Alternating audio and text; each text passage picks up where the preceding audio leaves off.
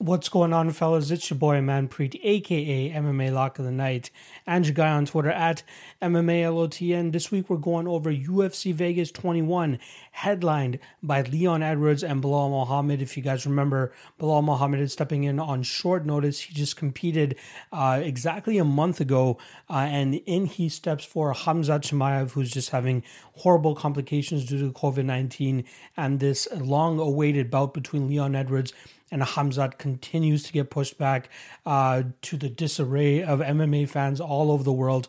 Luckily, we still get to see Leon Edwards go in there and compete for the first time since July of 2019 when he took a decision victory over Rafael dos Anjos in a main event down there in San Antonio, Texas. Super excited for the card this weekend. There's 13 fights. We had a couple drop off, a couple replacements hop in as well. One salary or one matchup that we're still waiting for salaries on, but we can still get through this show, and I'm very much looking forward to breaking it down for you guys.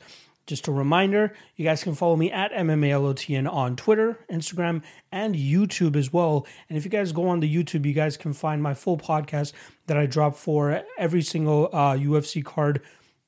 This is more so focused on the DraftKings side of things, whereas my channel is more so on the betting side of things. So if you guys want the full in-depth breakdown of the entire card, you guys can check out my channel, MMA LOTN.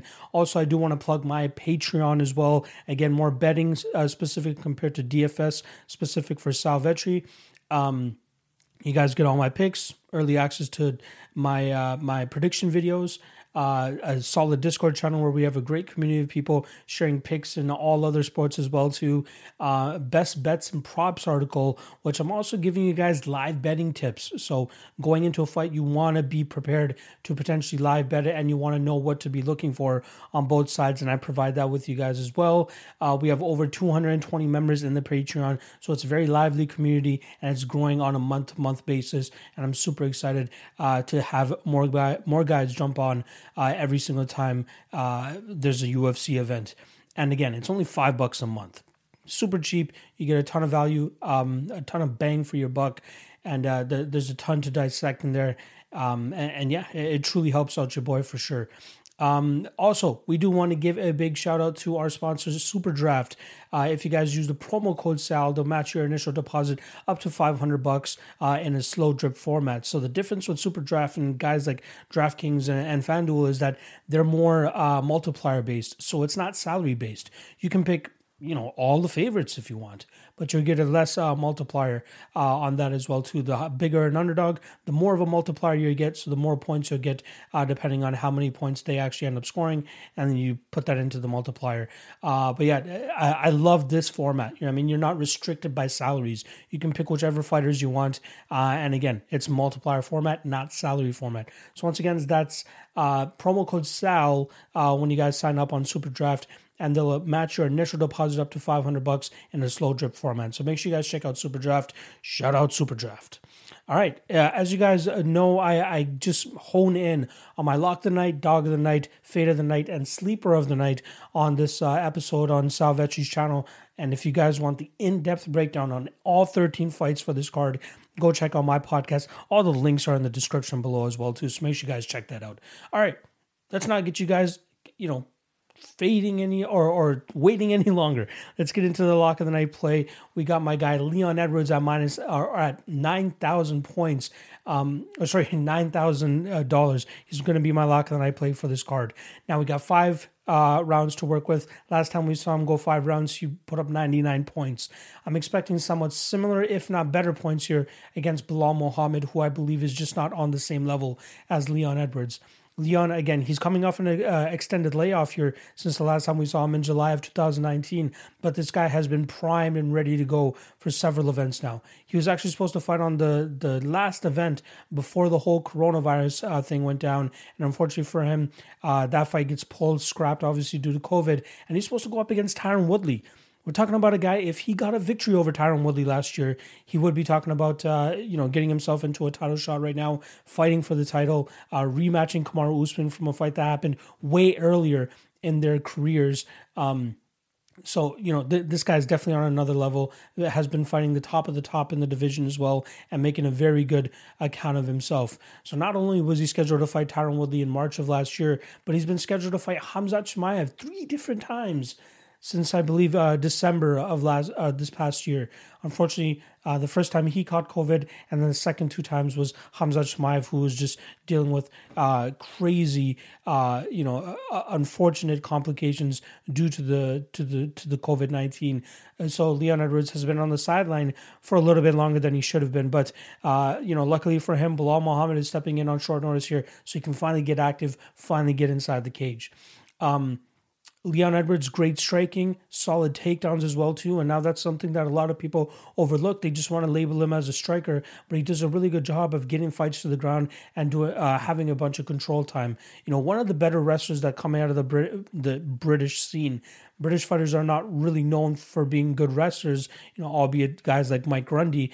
But, Leon Edwards shows a great MMA game, a great understanding, and a great fight IQ in terms of when to drag the fights to the ground, and even has a couple of submission victories on his record too. So the guy definitely has a ton of, tricks up his sleeve and different ways to win fights.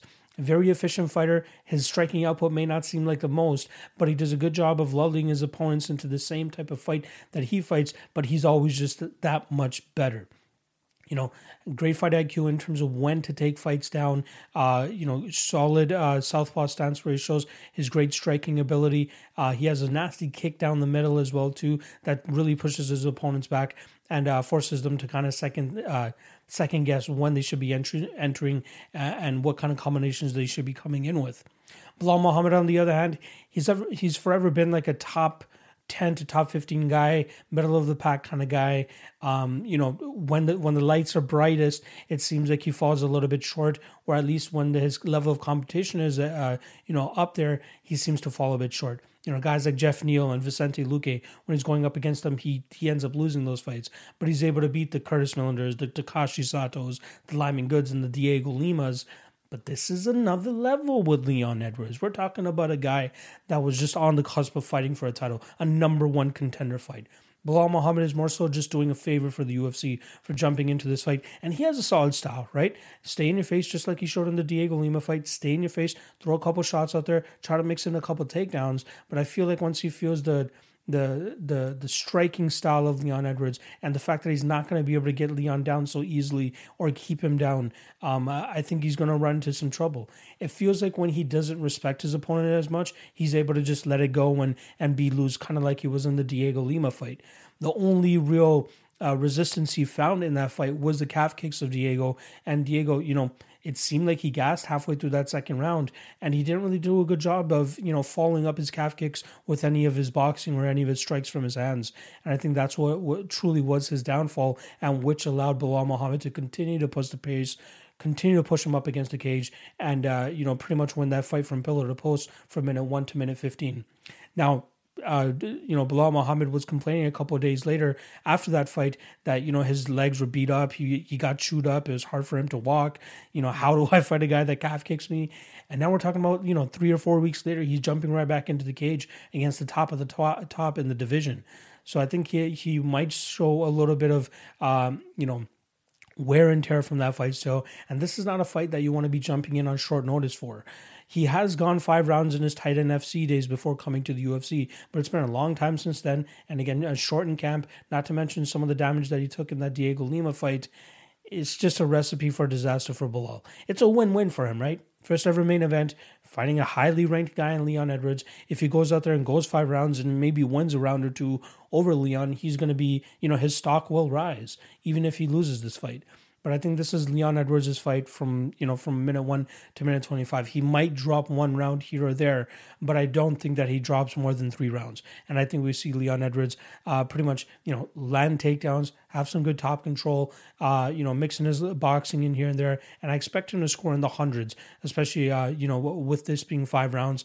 And given the fact that I believe he'll be able to take Bilal Muhammad down pretty much whenever he wants earlier in this fight, and that's to rack up some good control time, some good significant strikes, or even some clinch work up against the cage. There's some control time there as well too. So I like Leon Edwards here. Definitely my lock of the night play for this coming weekend. All right, dog of the night play. This one was a little bit harder because I really like Matthias Nicolau as a dog from a betting perspective, but from a DFS perspective, I'm really liking Jason Witt in that 7,800 range.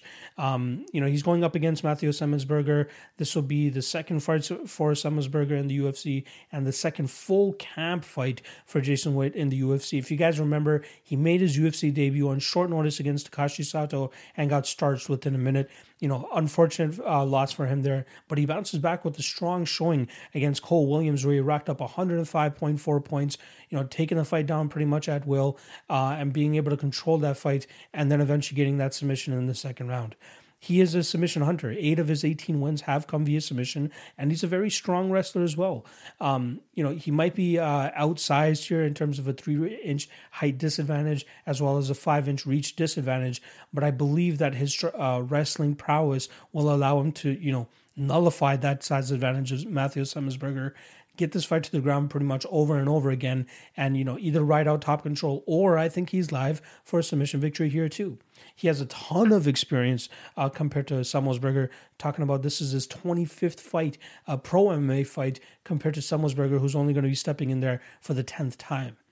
I think there's a little bit of recency bias here on Semmelsberger, given how good he looked against Carlton Minus. That was a fight where it was at pick'em odds, but Carlton Minus, from what we've seen thus far, is just not that great of a fighter. Not even a UFC level kind of guy. So Semmelsberger did a really good job of keeping that fight on the feet and landing big shots, more shots, and landing more volume than Carlton. And he looked amazing in that fight. But I think that it kind of reminds me of the Donny Chavez and Jared Gordon fight from a couple weeks ago, where like a guy has a great UFC debut, but it's more so how bad his opponent was compared to how good he actually is. And of course, if you're good, you're just supposed to go out there and do exactly that to the guys that are much below your level. But then when you start coming up against guys like Jason Witt or Jared Gordon, you got to realize that, okay, this is another level. This is somebody where, fighting the way I fought Carlton Minus is just not going to cut it. I've seen the takedown defense deficiencies on Matthew Semmelsberger in his regional scene, and not too long ago either. So I feel like he's going to struggle here against the strength of Jason Witt, and not to mention the wrestling advantage that Jason will have as well. So I like Jason to get this fight down continuously. I think he'll rack up more points than Nicolau, unless Nicolau gets an early finish in his fight against Manel Kape. But I like Jason Witt to, control time, strikes, possible submission as well. At 7,800, I think he's going to score maybe in the 80s, 90s, maybe even 100, especially if he's able to get that finish too. So I think he will definitely be my dog of the night here. From a betting perspective, again, I like Nicolau, but from a DraftKings perspective, I think Jason Witt is my favorite dog. Obviously, Semmelsberger can go out there and absolutely starch him. Jason Witt has been knocked out, like I said, 2 fights ago against Takashi Sato. But I think that, Semmelsberger's power might be nullified by, continuously moving back and dealing with the small cage that Jason will thrive in with his wrestling and grappling attack. So I like Jason here. I think he gets takedowns. I think he gets a possible submission too. And he's definitely my dog of the night play here. Before I jump on to the fate of the night, make sure you guys check out Sal Vettri's Patreon, where he has a bunch of tools to help you guys be super successful in your DraftKings, approach, your FanDuel approach. The guys has great tools on there, great projections, and not to mention his MMA optimizer has been killing it as of late. So make sure you guys take full advantage of that. That's on Sal Vettri's channel. Again, the link is in the description below if you guys are interested in checking that out. All right, fate of the night. This was the same fate of the night for a couple of weeks ago, and the fight, did not end up happening that night. Now it's happening this weekend. We got Ashley Yoder against Angela Hill. My fate of the night is going to be Angela Hill. Now, 90, what she's at, 9,400 in my opinion is just way too big of a price here for Angela Hill. She should be a heavy favorite. It makes absolute sense from a betting perspective. But from a DraftKings perspective, I think she's going to have a lot of trouble getting Ashley Yoder out of there. So if she wins this fight, it's probably going to come via decision, and it's probably going to come strictly from a striking perspective. I don't see her getting takedowns against Yoder or even seeking takedowns, nor do I think she's going to go up there and try to cage control Ashley Yoder. The best work that Angela Hill does when she's in the cage is from distance, striking from distance, and just staying on the outside and picking apart her opponent from the outside, like I said. So when she's beating girls via decision, it's like the Loma Lukbuni fight where she's only racking up about 64 points. She finished Ariane Carnelosi and Hannah Cyphers and was able to get the 80 and 110 points. But Yoder is quite durable, in my opinion, and I think it's going to be very difficult for Hill to get her out of there. So at 9,400, I don't think she's going to live up to that price tag at all. So she's definitely going to be my fate of the night here. And, I think you have much better options in this $9,000 range compared to Hill, who's, definitely not going to be scoring up to that, or up to snuff, I should say. Ashley Yuri, on the other hand, I think she's quite live here. She could push Angela Hill up against the cage, rack up some control time, and if she's successful in getting the fight to the ground, something that she's been successful in their first fight and successful since, she could make this a very tough fight for Angela Hill, who a lot of people think is just going to step in there and win this fight really easily. I'm of the other belief. I think the line should be slightly closer, maybe, minus 280, minus 300, max minus 350 on Angela Hill. But Ashley Yura has all the chops out there to go and make it a much more difficult fight for Angela Hill. The first time they fought, Ashley Yura was a purple belt. Now she's a black belt. By all accounts, all she's working on is just like cage control, clinch control, and trying to getting fights to the ground, and then just using her, superior black belt and her grappling skills against her opponents. And it worked perfectly in her fight against Miranda Granger, where she was able to rack up 90 points, but she looked really good in that fight. She did a good job of getting the fight to the ground and controlling that fight. And even in her fight against Lavinia Souza, she had a great third round where she was able to kind of pick her apart from the outside. But we know that's truly not Ashley Yoder's strong suit and being able to just outstrike her opponents. And she's definitely not going to outstrike Angela Hill. Nor will Angela Hill have any cardio issues like Lavinia Souza had in that fight. So I do still like Hill here. I think she wins, but I just don't think she's going to score enough points to justify that 9,400 price tag. I'm expecting closer to that 60 max 70 point range here for Hill, and I just don't know if that's going to be enough on a card where I see multiple finishes, and I don't think that Angela Hill will end up being on the optimal lineup, given her price tag and given her fighting style. So I like Angela Hill here, but I do think she'll be my fate of the night at 9,400. Sleeper of the night, I got, this one was a tough one to come up with because there's not too many dogs outside of Jason Witt that I'm a big fan of. Ashley Yoder, I think she loses the fight. Davy Grant, not a big fan of him either in terms of beating Jonathan Martinez. And then it just gets tough. I think Eric Anders isn't the greatest. Bilal Muhammad, I think he's going to end up losing.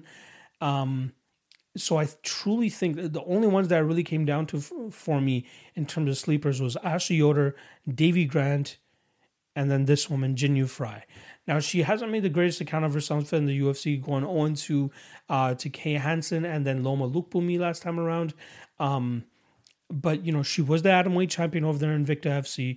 And I think that's the downfall for her, is the fact that she's been forced to come up to 115 pounds here, where she's just not that comfortable. Now, she is still strong. She does still show her strength in certain spots. And she did steal a round from Kay Hansen there. And Gloria De Paula is still quite young. She's 25 years old. She only has 7 fights. Jinyu Fry has 15 fights. She's 35 years old, so that's a little bit of a detriment there too. But the one fight that we did see Gloria really start to struggle is the Isabel de Padua fight, which was only 3 fights ago. We're talking about a fight where the smaller fighter was able to get in on range on Gloria, kind of walk through the striking of Gloria, clinch up against her, push her up against the cage, get the fight to the ground, and just control it from there. And that's what I feel like Jinyu Fry could be successful in doing. I think she's stronger than Gloria. I think she'll be able to drag her to the ground, and I think she'll be able to, kind of nullify the jiu-jitsu game of De Paula and kind of just grind her out. Now, I'm picking De Paula to win this fight, but I'm trying to reach for you guys here in terms of finding a sleeper play. And I truly feel like a lot of people are going to be sleeping on Jin, and I think she has probably one of the best shots out of the other names that I listed in terms of sleeper of the nights. I kind of almost fully expect Fry to be the lowest owned. I'd kind of be surprised if there's anybody lower owned. Maybe Ray Rodriguez would be lower owned, or even Ashley Yoder would be lower owned. But I truly think a lot of people are going to be sleeping on Fry here, and I think she has a legitimate path to victory. And that's mainly just using her strength. We've seen her go 5 rounds before doing similar type of game plans, and I feel like it has held up over 5 rounds for her. So I expected her to hold up over 3 rounds here against DePaula. DePaula has a couple knockout victories on her record, but I feel like Fry has gone up against much harder strikers, and she's been able to go either 15 or 25 minutes with them. So I think she'll almost kind of disrespect the striking of DePaula, try to close the distance, clinch up again, smaller cage, so it's a little bit easier for her to kind of close that distance and push her up against the cage, possibly drag this fight to the ground, and that's a possible win condition for her here. Is just grinding this fight out, control time, significant strikes, clinch control. I think that's absolutely possible. She is a very strong woman, especially when you see these women line up. Like, the size advantage will obviously go to DePaula, but once you see how cut these women are, Jinh Yu Fry is just easily one of the strongest women at these lower weight classes. So I think she can make it a tougher fight for DePaula. Now, DePaula, the way she's successful is being able to keep this fight at distance. Her striking looks great. Her Muay Thai looks absolutely top-notch. But I question the amount of power that's really coming behind that too.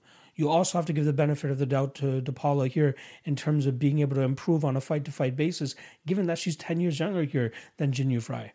So maybe we might see a little bit more pop on the shots on DePaula. Maybe we'll see her get out of these clinch positions and kind of use, out-technique the strength of Jinh Yu Fry in these situations. So again, this is a tougher card in terms of finding a sleeper, and I feel like the most slept on here will be Fry. So I'm going to try to make a little bit of a case for her. I'm not saying that you should go out there and, have Fry on over 50% of your lineups if you're a mass lineup kind of guy. But I'm trying to make the case for her to help you guys think, okay, maybe she is worth putting on a couple lineups here in case she goes out there and pulls off an upset. And I fully expect DePaula to be, one of the more higher owned people on the slate. And if you got some Fry and she pulls off the upset here, I think you're going to be sitting pretty, especially with the way that she could potentially win, which is just control, significant strikes, and obviously pulling off a potential victory as well too. So I like Fry here. I'll take her to win by decision. From a DraftKings perspective, from actual betting and other perspective, prediction perspective, I think DePaula is rightfully the favorite. She should be able to keep her distance and keep this at range and get her strikes off.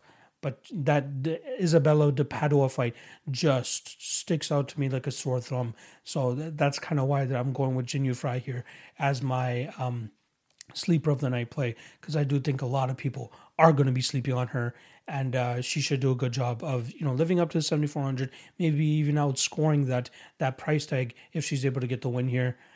Again, just tread lightly. That's all I'm going to say.